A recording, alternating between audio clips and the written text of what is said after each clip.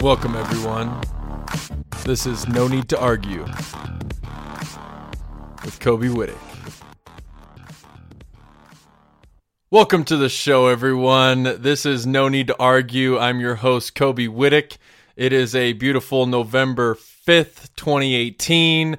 The clocks have changed. I got my extra hour of sleep this weekend, and I am ready to go on this Monday. So welcome, everyone.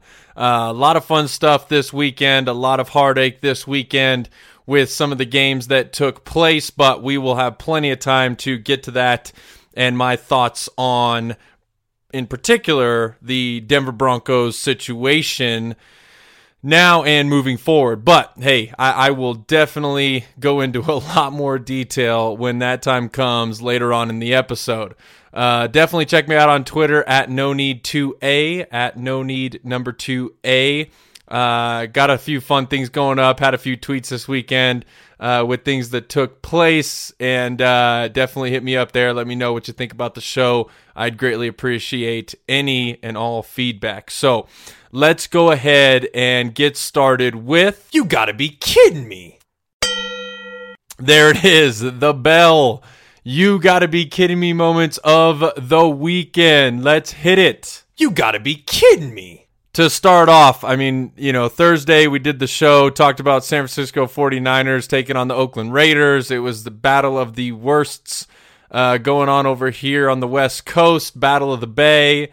And the San Francisco 49ers had their third-string quarterback, Nick Mullins, starting the game because of injuries, and what a show out. What a show he put on. It was kind of crazy to sit there and watch, and you're like, you don't know what you're going to get out of this game. You got the tanking Oakland Raiders, the out and open taking of this Raiders, and the San Francisco 49ers, who are just injury-ridden like crazy, fighting for everything they possibly can there, and Nick Mullins comes out and just puts just a beam of light on this 49ers franchise and what they're building, what they're able to do there with the lack of personnel they have with everything that's taken place this year. He goes out, he goes 16 for 22, 262 yards with 3 touchdowns, no interceptions. It really just puts a spotlight on Kyle Shanahan and the offensive mind that he is. He had his third-string quarterback go in there. He was confident in him. He put a good game plan together. He put a game plan together that, really put his guys in a position to be successful. He let Nick Mullins go out there. He's not going to throw a bunch. They're going to try and control the game the best they can. Play action. They had good field position all night. And, defense played outstanding. So, you look at this. George Kittle had a crazy good game. Only 4 catches for 108 yards with a touchdown. They ran the ball well, had some big breakout runs. And it just, what more can you say? You look at the 49ers and everything they're going through. They were 1-7 going into this week. They had their third-string quarterback starting. It was the perfect scenario on a short week to just say, who cares? And they come out and they play hard. They know that it's a good rivalry with the Oakland Raiders, Battle of the Bay. They know they're not going to have that for too many more years with them moving to Las Vegas. And they just show out. And Mullins played hard. He played smart. He made some great throws. He had some good openings. It was good. 1, 2 read max plays for him. Make the right read. Get it to the open guy. Let's get to the next down and play. And it was really fun to watch him under Kyle Shanahan just, ball out. And it just shows that, the third-string quarterback for the San Francisco 49ers and their offensive coordinator is a heck of a lot better than what we got going on here in Denver. And there's no need to argue about that. You gotta be kidding me. Next up, LSU, Alabama. This was the battle of the beasts down in the SEC. This game had a lot riding on it. LSU came in at number 3 in the college football playoff rankings. Alabama, obviously, number 1. 8-0 versus 7-1. LSU had been on a tear, and, I think they forgot to show up. LSU was at home. They had a great home crowd. Everyone was out in force. What an atmosphere it was in Baton Rouge that night. And I mean, just to put out the showing that they did, it was kind of pathetic to watch. I mean, Alabama, kind of struggled in the first half. They were kind of getting their feet under them. They weren't used to not being up by 30 in the first half. LSU's defense played amazing. They played really, really well. I mean, you held the highest scoring team in college football to only 29 points, and the way they went about scoring those points, I mean, that you can't say anything bad about the LSU defense and the way they battled, the way they played that game against Tua. And lo and behold, the LSU defense gets the first interception from the phenom that is Tua Tagovailoa. The national champion Tua throws his first interception in LSU. That defense gets the interception, and you think this is where this is where the tide's going to turn. No pun intended, but I mean, this is just, LSU gets the interception, they get some momentum, and that offense did absolutely nothing, get shut out. I mean, it was kind of pathetic to watch LSU in that game thinking that, they're going to come out, they're going to be battling, they're going against number one. They know what implications this game can have. They're averaging 26.5 points per game this year, which for college football isn't, too high. They're ranked 73rd in the nation, but it's still 26 points. Alabama is averaging 51.3, and you held them to 29. So even if LSU just scores their average, I mean, you are in that game till the very, very end, and that was not the case. And it is really, really unfortunate to see that Alabama could play that bad on offense compared to how they've played the rest of the year and still shut out LSU and win by 29 points. Better watch out for the Tide come college football playoffs. That's all I'm going to say about that. You got to be kidding me. How about the Buccaneers? I mean, Fitzmagic, I take them as my upset pick of the week. And Fitzmagic, I mean, he balled out. He had 2 interceptions, but he throws for 4 TDs. He keeps his team in it. They're battling. The defense played absolutely terrible. Carolina Panthers were doing anything and everything that they wanted to in that first half. They go in at halftime. Buccaneers are down 14-35.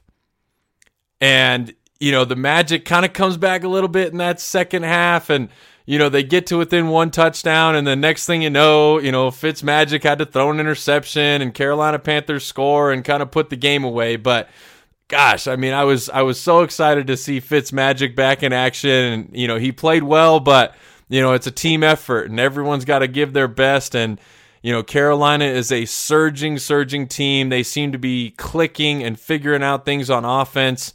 I mean, what a day by my man Christian McCaffrey. 17 rushes for 79 yards and 2 touchdowns, and he also added 5 catches for 78 yards. He was the leading rusher. He was the leading receiver, which is pretty typical of this year. Get that man the football. I love you, Christian. Keep doing your thing. But, the Buccaneers just, gosh, got to bring it in those division games, and they just kind of fell a little short and didn't have enough for the entire stretch. So, maybe better luck next time on my Fitzmagic betting. You got to be kidding me. How about the battle of the NFC supremacy? Rams go into New Orleans, take on the Saints. The Saints come out on fire in this game. I mean, at halftime, they were up 35-17. I mean, the Rams defense seemed non-existent in the first half. They were doing anything and everything that they wanted to. That Wade Phillips-led defense, I thought that they would really come in and give Drew Brees some troubles. But when you look at the statistics of the game, they are arguably the best defense in the league. They are arguably the best defensive line in the league. And the Los Angeles Rams put up 0 sacks in the entire game. And Aaron Donald only had 1 tackle in the entire game. I mean, this is a guy that you've just paid your entire bank load to, and he has 1 tackle, no sacks against Drew Brees and the Saints. They just balled out. And, I mean, it was crazy to watch at the very end when the Rams really started kind of putting it together in the second half. Defense stepped up. And, I mean, Jared Goff, 391 passing yards, 3 TDs. He did have the 1 interception. I mean, Todd Gurley, he averaged 5.2 yards per carry, but only 13 carries because they were down and having to battle back the entire time and get some plays. And, they were kind of thrown out of their entire game plan in that first half when they got down by so much and they weren't able to control the ball and they weren't able to control the running game like they like to do. But, I mean, you got to give it up for Drew Brees and the Saints and what they were able to do. They really are on a mission this year after how last year ended with the Minneapolis Miracle. And it looks like this year that the Saints may be on track to correct that Minneapolis Miracle and start their own New Orleans Miracle of their own.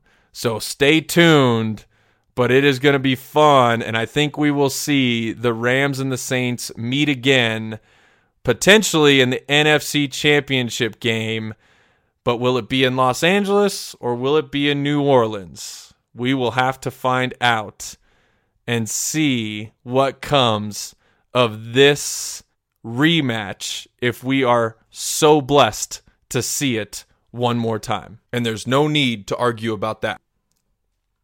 You gotta be kidding me. How about the Battle of the GOATs? That's what everyone was deeming the Green Bay Packers and the New England Patriots on Sunday Night Football last night. You got Aaron Rodgers coming into Foxborough to take on Tom Brady and the Patriots. And it really didn't disappoint. The first half was, a little slow, but there was some plays, there were some drives. Both teams, you could tell, really kind of wanted to control the game with the running game. A lot of action in the running game to start.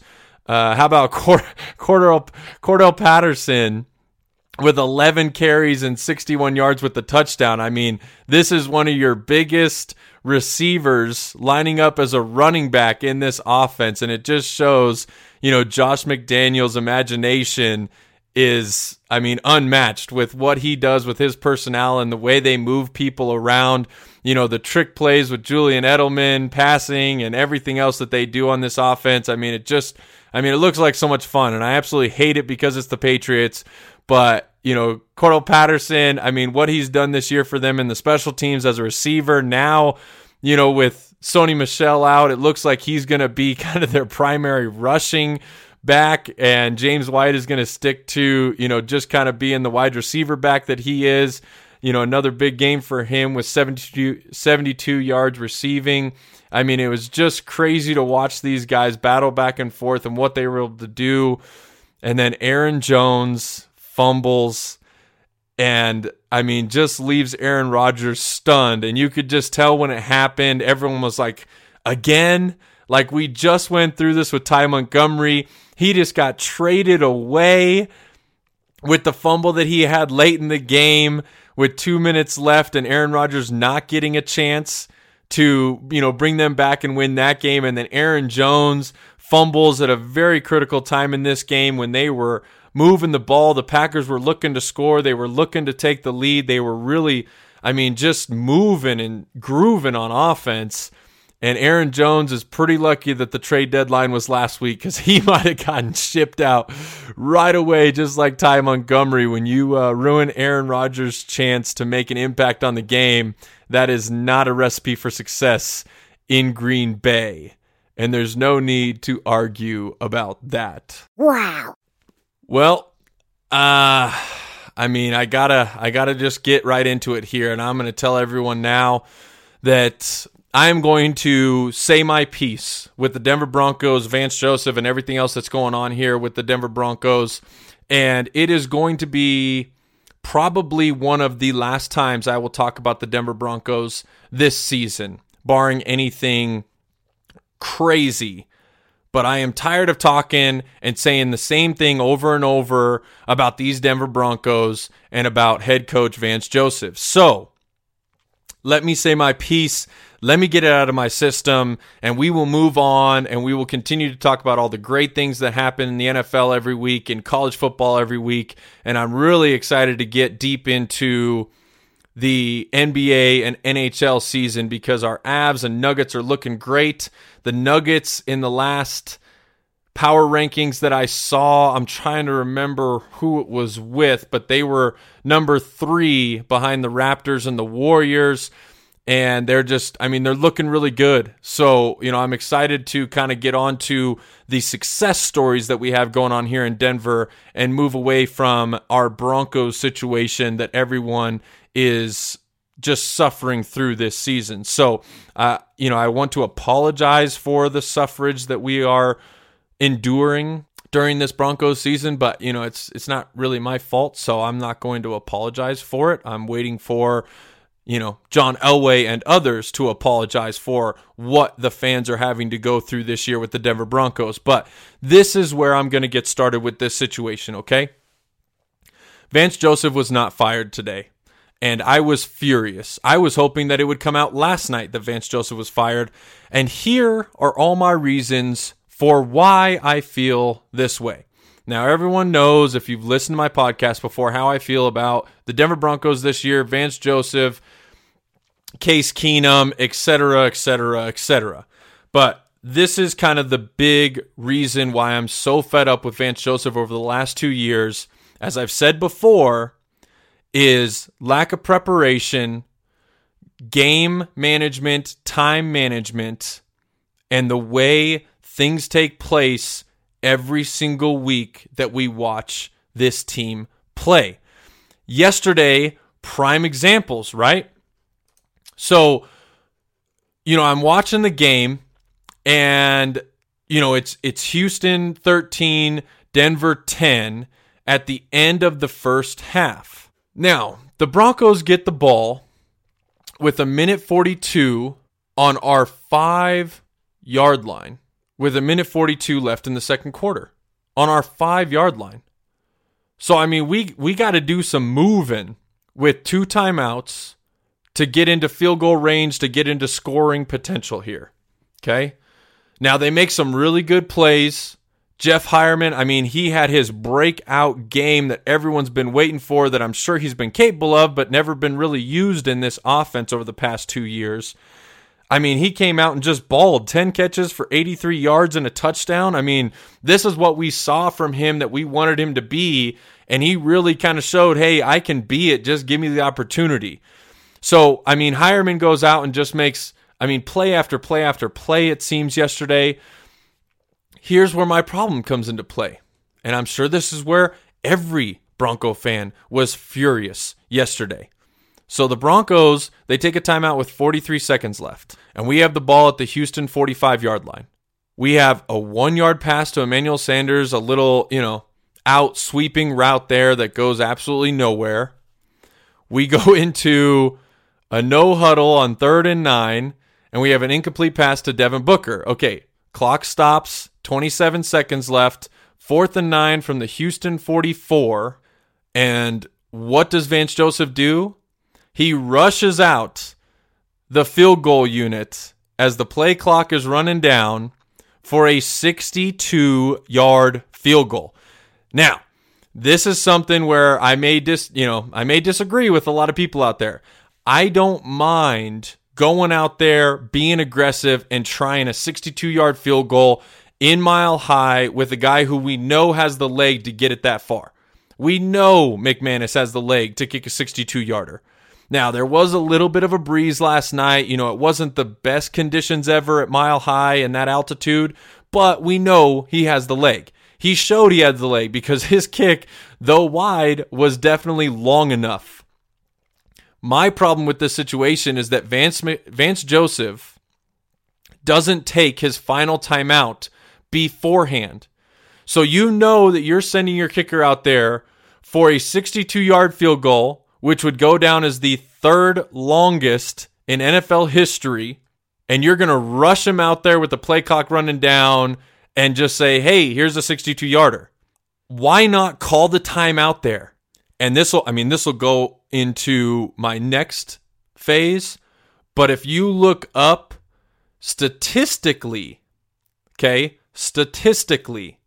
on paper with numbers, factual numbers, icing the kicker with a timeout does not work. Statistically, more often than not, when you ice a kicker, they make the field goal. That's just the way the stats look, okay? I'm just telling you what the facts are when you go to ice a kicker. And it makes sense in some ways, and I think it depends when you ice a kicker on when you take the timeout. We'll get to that. My biggest thing is, why not take that timeout? Tell McManus, hey, I got confidence in you. You can make this. Take your time. Go out there. You have a timeout's worth of time to figure out the wind, to get your spot lined up, for you to get lined up. Snap the ball whenever you want to. Nope. He runs him out there, rushed, says, hey, here's a 62-yarder, and you got to just ad-lib it.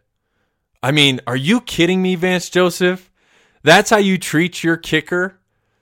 Is just rushing him out there for one of the longest kicks in NFL history, his longest in his career, and it's going to have to be a little rush because the play clock's running down and you have a timeout in your pocket.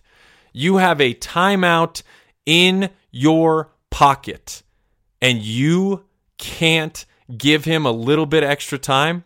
You know what that timeout does too? Now, I told you, I was not completely opposed to the field goal try. Be aggressive, try and get this thing through. The momentum that would give you going into halftime. If he does make it 13-13 after kicking a 62-yard field goal, heck yeah. Those guys are fired up. They're feeling good. You get the ball back after halftime. Let's get this thing rolling. The timeout also gives you a minute to reflect on your decision. If you want to be aggressive, I'm all for it. But at the same time, when you make those snap decisions, sometimes you're not rational on everything that could take place. You take that time out, you sit there with Brandon McManus, how you feeling? Like, I believe in you to make this. And then you maybe look back at the field and you go, okay, this is going to be a 62-yard field goal. We're at the Houston 44. If we miss this, Houston gets the ball back. I mean, pretty much midfield. Well, maybe... You know what? We get the ball back at half. We're down 3. Maybe we just punt this thing away. Let's pin them deep. Yeah, we could do that because then they probably won't score. I mean, they would need 2 or 3 hellacious plays to get into scoring range if we punt the ball away, even if it's a touchback and they get the ball back on the 20-25. They still have to come up with some big-time plays to give their kicker a chance. Maybe you kind of rationalize the situation and go, you know what, McManus, I believe in you, brother, but we're going to punt this thing away. We're going to get the ball back at half, and we're going to, make some adjustments and retake control of this game in the third quarter. Maybe that happens. Maybe it doesn't. But to not give yourself a chance, to not give your kicker a chance in that situation is absolutely pathetic, Vance Joseph. Pathetic. And there's no need to argue about that. Now, when we go into, the Texans get the ball back. We miss the field goal. Texans get the ball back with 18 seconds. Deshaun Watson, completion to his tight end Griffin for 13 yards. Completion to Hopkins for 7 yards. Timeout by Houston, 3 seconds left. All right, kicker, let's go out there. Let's get this thing done. Then the Broncos have their saved timeout to try and ice the kicker. Here's the problem with icing the kicker and why I think the statistics show that icing the kicker really never works. The problem is that when you ice a kicker, you can't call it like right as they're kicking the ball. That's always been the famed, memorable moments in icing a kicker in NFL history. Because you wait just that 1 second before the ball snapped, you call timeout, and they make the field goal. And then it's like, okay, there's a timeout. He's got to come back and make it again, and then he misses it. That's when, it's glorified, and it's like, oh my gosh, what a great call. What a great icing of the kicker. That's the anomaly. That's the outlier. When you ice a kicker to do it really properly, you have to call that timeout before the kicker has a chance at the field goal. Because all you're doing is helping the kicker if you give them that shot at the field goal. Make or miss. if you call the timeout before they even get a chance to kick the field goal, now they have absolutely no muscle memory to go off of. So if they kick it right as you call the timeout and they're able to get it up and they miss, the kicker can go, oh, okay, so the wind was a little bit stronger than I thought. Or, gosh, I just pushed that a little bit more than I wanted to. I can correct that. That's the muscle memory of a kicker where they go, okay, yeah, I can make that adjustment. If they make it, then they go, oh, okay, cool. I did everything right. I read the wind right. Let me just step up and do it again. So that's my problem with the icing the kicker at the end of the half there, is that don't give them a chance to kick it. Make or miss, who cares? If you're going to ice the kicker and you have that timeout that you want to use on their kicker instead of our kicker, don't let them get a chance to kick the field goal. And there's no need to argue about that. Let's move on to the end of the game now. This is the one that frustrated me. Oh my gosh.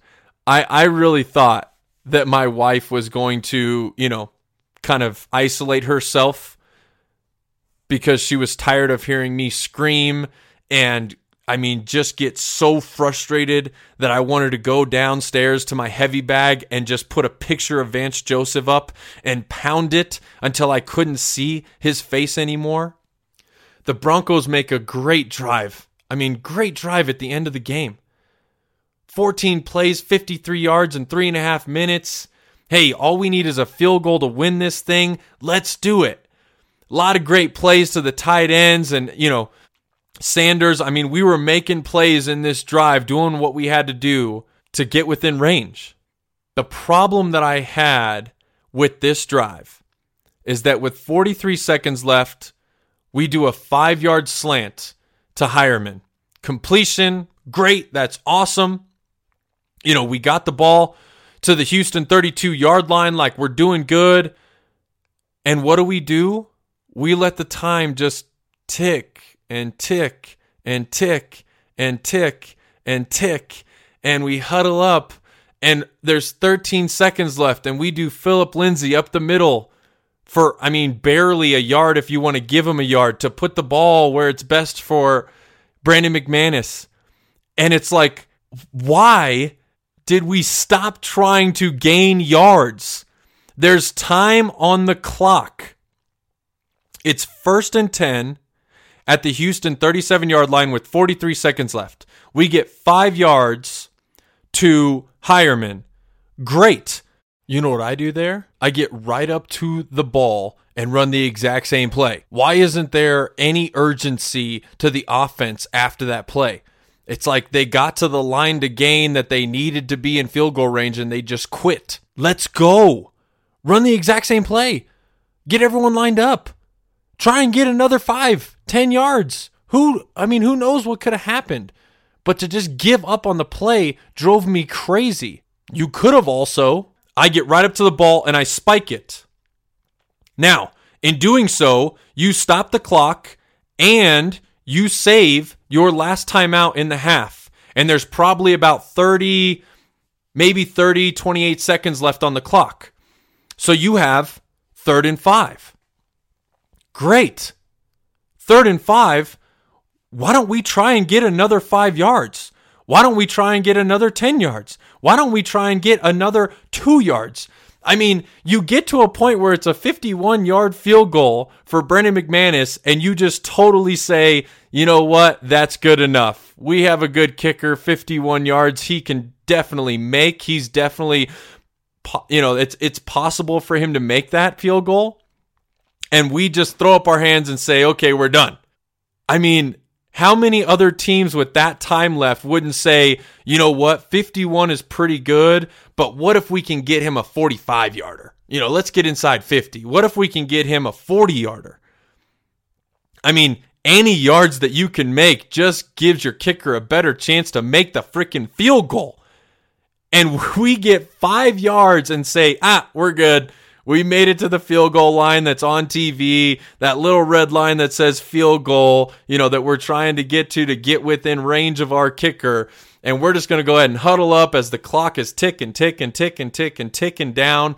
And then we run 1 yard with Phillip Lindsay to get it on the, hash mark that Brandon McManus likes it at. And then we're going to call a timeout with 3 seconds left and make this thing go. I was cursing, I was yelling, I was so pissed off when that was the mindset of the Broncos. They're so aggressive that they go out and try and kick a 62-yard field goal to end the half, and yet they're not aggressive enough to give Brandon McManus a couple more yards on the game-winning field goal attempt when it was a little breezy, a little windy, and a little bit colder at the end of the game than it was at the end of the second quarter. And that's how you handle the situation. And I've listened to sports talk all day, and I've heard analysts talk about this situation, and they say, well, maybe he just didn't want to give up a penalty and lose a chance at a field goal. Maybe he didn't want to, have a sack, or maybe, something like that. You know what? If you're going to be aggressive, have confidence in your guys. Those are your guys. Those are the guys you've coached up all week. And I tell you what, I would have much rather seen him go out there and run the exact same play to Hireman. If that's a matchup that's worked for you all night, go out and run it again. And Keenum should know, being the veteran that he is, you go out there to get more yards. You have one read, maybe two. If they're not open, you throw that ball away as hard as you possibly can, as far as you possibly can. It's just pathetic. And if you don't have the confidence in your team to do that after the drive they put together at the end of the second half and at the end of the game to get in the situation to try and win it, then what are you doing? And that's what's frustrated me so much with Vance Joseph last year and this year, is the lack of discipline and how unprepared we seem to be in all of these situations. Like, it's way too much for Vance, or he just can't handle it, or maybe he just makes the bad decisions, and that's fine. But that doesn't mean that you are given freebies in the NFL, where every week is so important to win football games. And that's a game that we should have won. I mean, our defense holds that team to 19 points. They only score 3 points in the second half. Our defense played, as good as you can against one of the hottest offenses in the entire NFL. And what does our offense do? They go out there and they put up 17 points, and yeah, we missed 2 field goals, but really, with the players that we have, it shouldn't matter. We should be putting up touchdowns. And that's why it's so frustrating that Vance Joseph is not fired. And a lot of people are out there saying, well, what's the point in firing him now versus the end of the season? What kind of message are you sending to your team, and blah, blah, blah, blah, blah. I could care less. You know what the problem is? The message that you're sending throughout your organization is that being terrible, being mediocre is okay. By keeping Vance Joseph on after last year and saying, well, I have to sleep on it if we're going to keep him as our coach, and then keeping him and saying, hey, let's see if this second year is a little bit better. We're going to try and improve our roster the best we can. We're going to get you a little bit better quarterback. Let's see what you can do now with 1 year under your belt, with Joe Woods 1 year under his belt being a coordinator. The games are just closer this year, but the results are the same. We're not suffering the blowouts like we did last year against the Giants and the Eagles and the Patriots and everyone else. The games are closer this year, but the results are the exact same. So does it really matter? That's the old, Vin Diesel adage from Fast and the Furious, right? It doesn't matter if you win by an inch or if you win by a mile. Winning is winning. So what is the difference between our losses this year and our losses last year that the Broncos are taking? Here's my big take on it. Here's my big spin. Vance Joseph, as I've said before, I cannot stand him in press conferences. I cannot stand the way he talks. I cannot stand how he handles himself in times of adversity like he has the last 2 years. One of my favorite people of all time, my man Coach Wardo, was a defensive line coach for us at Colorado State University of Pueblo during my time there. and he is just one of the best guys in the world, but one of his favorite quotes was play like you got blue flames coming out your rectum.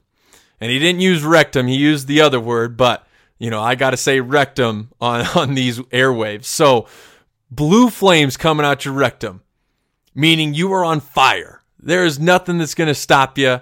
You are just after it. Relentless. Blue flames coming out your rectum.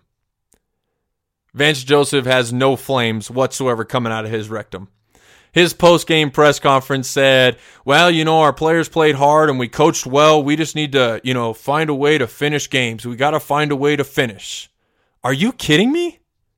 If you were coaching well, if your players were playing well and executing a good game plan, finishing games would be a heck of a lot easier than it has been. The Broncos are not a terrible roster. Some people like to think that they're a terrible roster, but trust me, we are not the worst roster out there in the NFL. But yet our results show we're one of the worst teams in the NFL. So it comes back to coaching. It comes back to leadership. It comes back to preparation. Every single time I watch this team play, all the 3 and outs, all the bad calls, all the bad decisions, all the poor time management at the end of halves, at the end of games, on game-winning drives, on game-tying drives, on drives that mean something. We've never spiked the ball. We have yet to spike the ball on a drive at the end of a half or an end of the game. What do? We get up and we try and run everybody up and we try and communicate a call and we lose 10 to 15 seconds every single time on game-winning drives, on end of the, half drives, on end of the game drives, and it frustrates me to all end. Here's my solution. Fire Vance Joseph now. Get it over with. He's not going to be the coach of the future. No matter what he does, it's not going to show us anything better. He could go, he's not going to, but he could go 5-2 over the next 7 games. And it's not going to change my mind. And there's no way he's going to win. There's no way. I will take the under all day on the rest of the season for how many games the Broncos win. I will take the under all day long. But here's my solution, okay? This is what I've been thinking about all day long. Fire Vance Joseph. We have the bye week. And hire Hugh Jackson. Mind blown. Now hear me out. Hear me out. Now I know everyone's reaction right now, but hear me out, okay? This is my thought process on going out and getting Hugh Jackson right now during the bye week and letting him finish the year, okay? Number 1, Hugh Jackson for the last 3 years has been the head coach of the Cleveland Browns. He has won 3 games out of 36 in the last 3 seasons with the Cleveland Browns, okay? And 1 tie. Sorry, I forgot about the tie. So he's 3-36-1 in Cleveland over the past 3 years. It's worse than Vance Joseph's record over the past 2 years, but is it really? Considering the team that Vance Joseph's had and the teams that Hugh Jackson has had to have in Cleveland. He finally gets some good young talent and a team that he can build over the next 2 to 3 years and be competitive with. And I promise you the Cleveland Browns will be competitive. And they fire Hugh Jackson due to lack of wins this season, as he started the year 2-4-1. 2-5-1. He started the season. This is my thought process on Hugh Jackson. Hugh Jackson was just fired after the stint I just described to you with the Cleveland Browns. Wasn't a very good stint. But if you look at Hugh Jackson's career and where he has been, he's seen some success in the NFL over his time. He was with Oakland. He's been with Atlanta, with Washington, with Cincinnati. But he's an offensive mind. He was an offensive coordinator. Long time offensive coordinator, running backs coach, wide receivers coach, quarterbacks coach. He's had a lot of time on that offensive side of the ball. So here's my thought process. If you hire Hugh Jackson, you bring him in with the bye week, and you say, hey, I'm going to give you a second chance in the NFL after your Cleveland days for you to show me if you got blue flames coming out your rectum. Because our head coach doesn't. Our head coach has no fire. Our head coach cannot get our team to play and win games the way he has coached them the last year and a half. So let's give Hugh Jackson a try. Let's say, Hugh Jackson, you come in here. We have a better roster on paper than the Cleveland Browns do. We do. Over the past 3 years, we have had a better roster than the Cleveland Browns have had over their 3-year stint with Hugh Jackson. So let's find out if it's really Hugh Jackson poorly coaching players, not giving them an opportunity to win, or if it's our roster. And I think the big thing that I want to find out is who's going to figure out a way to fire up this team and get them playing hard to finish this season. Because it doesn't matter if you keep Vance Joseph on. It doesn't matter if you fire him. It doesn't matter if you bring in any new coaches. The players know now that their chances are absolutely zero of making the playoffs. Absolutely zero. The only thing they're playing left for is pride. And quite honestly, all of Broncos country doesn't want you to play with any pride because we'll gladly take another top 5 pick if we can land guys like we have in the past, like Von Miller and Bradley Chubb and others. So I want to find out if Hugh Jackson is a better leader of men than Vance Joseph is. Because Vance Joseph is not a leader of men, if you ask me. You look at last year and you see the defensive roster that we had. I mean, very, very close to the Super Bowl season. We still had the no-fly zone intact. We still had Von Miller. We had some injuries, but we still had some very key guys. And that defense completely laid it down last year. They knew they had no chance after week 5 or 6, possibly week 7 when the losing streak started, of winning with any of the quarterbacks or the offensive talent that we had on that team last year. And the defense gave it up. I mean, you can tell. You look at that defense on paper, and then you look at the games and the points that we gave up last year to some of those opponents. I mean, I'll put a lot of that on the defensive coordinator and having a new coordinator, and, he's supposed to be a Wade Phillips guy and supposed to be doing things the exact same as Wade Phillips, but that was not the exact same as Wade Phillips, considering you had the exact same roster that Wade Phillips had the year before, with very, very little difference. And Vance Joseph and that defensive staff couldn't keep that defense playing hard, couldn't walk in there and say, I don't care what the offense does or how terrible they are. We are going to stay a top defense in the NFL. We are not going to give up 30-plus, 40-plus points to these teams. We're going to play for ourselves. If the offense isn't going to hold up their end of the bargain, we're at least going to hold up ours. That didn't happen last year. This year we come in, we get a little bit better quarterback. We make some key moves in the draft and in free agency on this offense. We have talent. We have some talent on this offense. And the offense can't do anything. Even after Musgrave had an entire offseason to work with this team, it wasn't like he was just thrown into it like last year when we fired Mike McCoy. So Vance Joseph is definitely not the man that he was hired to be. John Elway said he was a leader of men. This is the guy that John Elway wanted. Yeah, no, he hasn't panned out. He hasn't been anything that was expected of him. He's been worse. So cut the ties early. And you know what it does? It sends the message to the entire rest of the organization that we are not going to stand for this. That things are going to change now. That we're not going to wait till the end of the year to fire our coach. We're not going to wait till the end of the year to make moves. Things are going to change right now.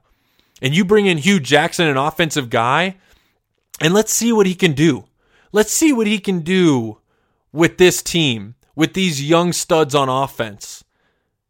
Let's see. Why not? It's not going to be any worse.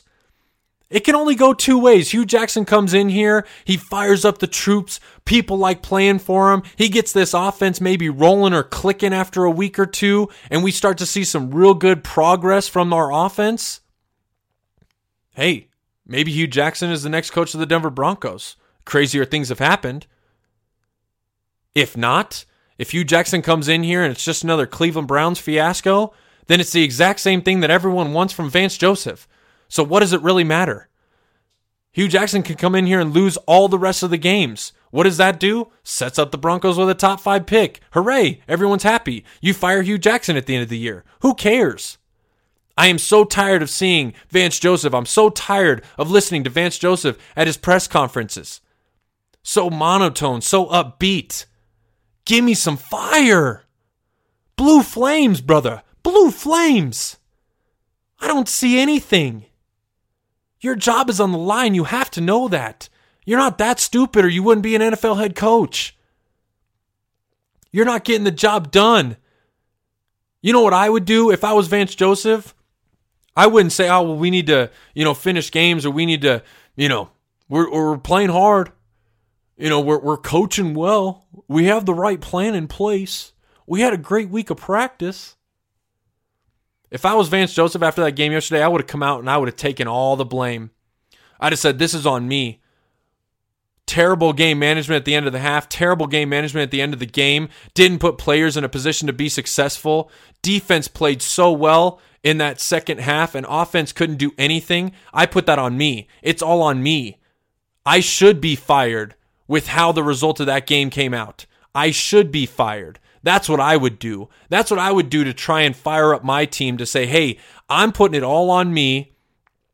I'm putting my job on notice that I should be fired. Are you guys going to come out there and fight for my job? Because then you would find out if your team's really behind you or not. You take all the blame, you put everything on you, you tell them that you should be fired, that you've done a poor job preparing this team, you've done a poor job of running this team, and you come out of that bye week and you really find out if your players care about you, if they're fighting for you, if they want you around for another year. You would truly get some honesty out of those players if you did that. But you keep giving everyone the same runaround of, oh, man, I mean, I don't have to repeat it. It's the same bullcrap every single week, and I'm tired of hearing it. Get VJ out of Denver. And there's no need to argue about that. Thank you, guys. That was my last rant of the Denver Broncos. Probably not going to be talking about them much at all the rest of the year. I'm so fed up with everything going on. You better believe I'm going to be watching those games every week. I'm going to be cheering them on because I'm a Broncos fan. And I don't care who's on the roster. I don't care who the head coach is. I'm a Broncos fan at heart, and I'm going to root for my Broncos every single week, so don't get it twisted. But I don't know if they're going to get any airtime on No Need to Argue. Check out tonight. The Denver Nuggets got the Celtics. Big game. Denver Nuggets are coming off a great week of basketball last week, and this is going to be a statement game at the beginning of their season to really set them up for some good success and to keep this train rolling. And Wednesday, check out our Avs. We got the Predators on Wednesday night hockey, rivalry night. I mean, the Avs I know they want revenge on the Preds after last year and everything that took place. The Avs are a better team. The Preds are a very good team. They're starting, here and there this year, but that is a dang good team. They are built to be successful. They will definitely make another run this year. But if the Avs can grab that win early in this year, that would mean huge things for their NHL season in 2018-2019. So check that out. Denver proud. Love you all. Broncos fans, Nuggets fans, Avs fans, Rockies fans. We got DJ LeMahieu. We got Nolan Arenado with the gold gloves this year. Trevor Story got snubbed, but he will definitely get one next year.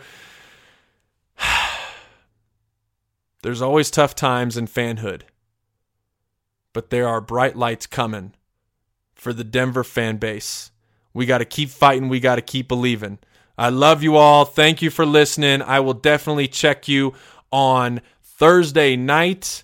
And don't miss the game tonight with the Titans and the Cowboys. Amari Cooper making his debut in Dallas. Let's see what happens in the NFL tonight, Monday Night Football. Thank you all for listening. I will check you out Thursday. Thank you all so much for listening again. Until next time, I'm Kobe Whittick, and there's no need to argue about that.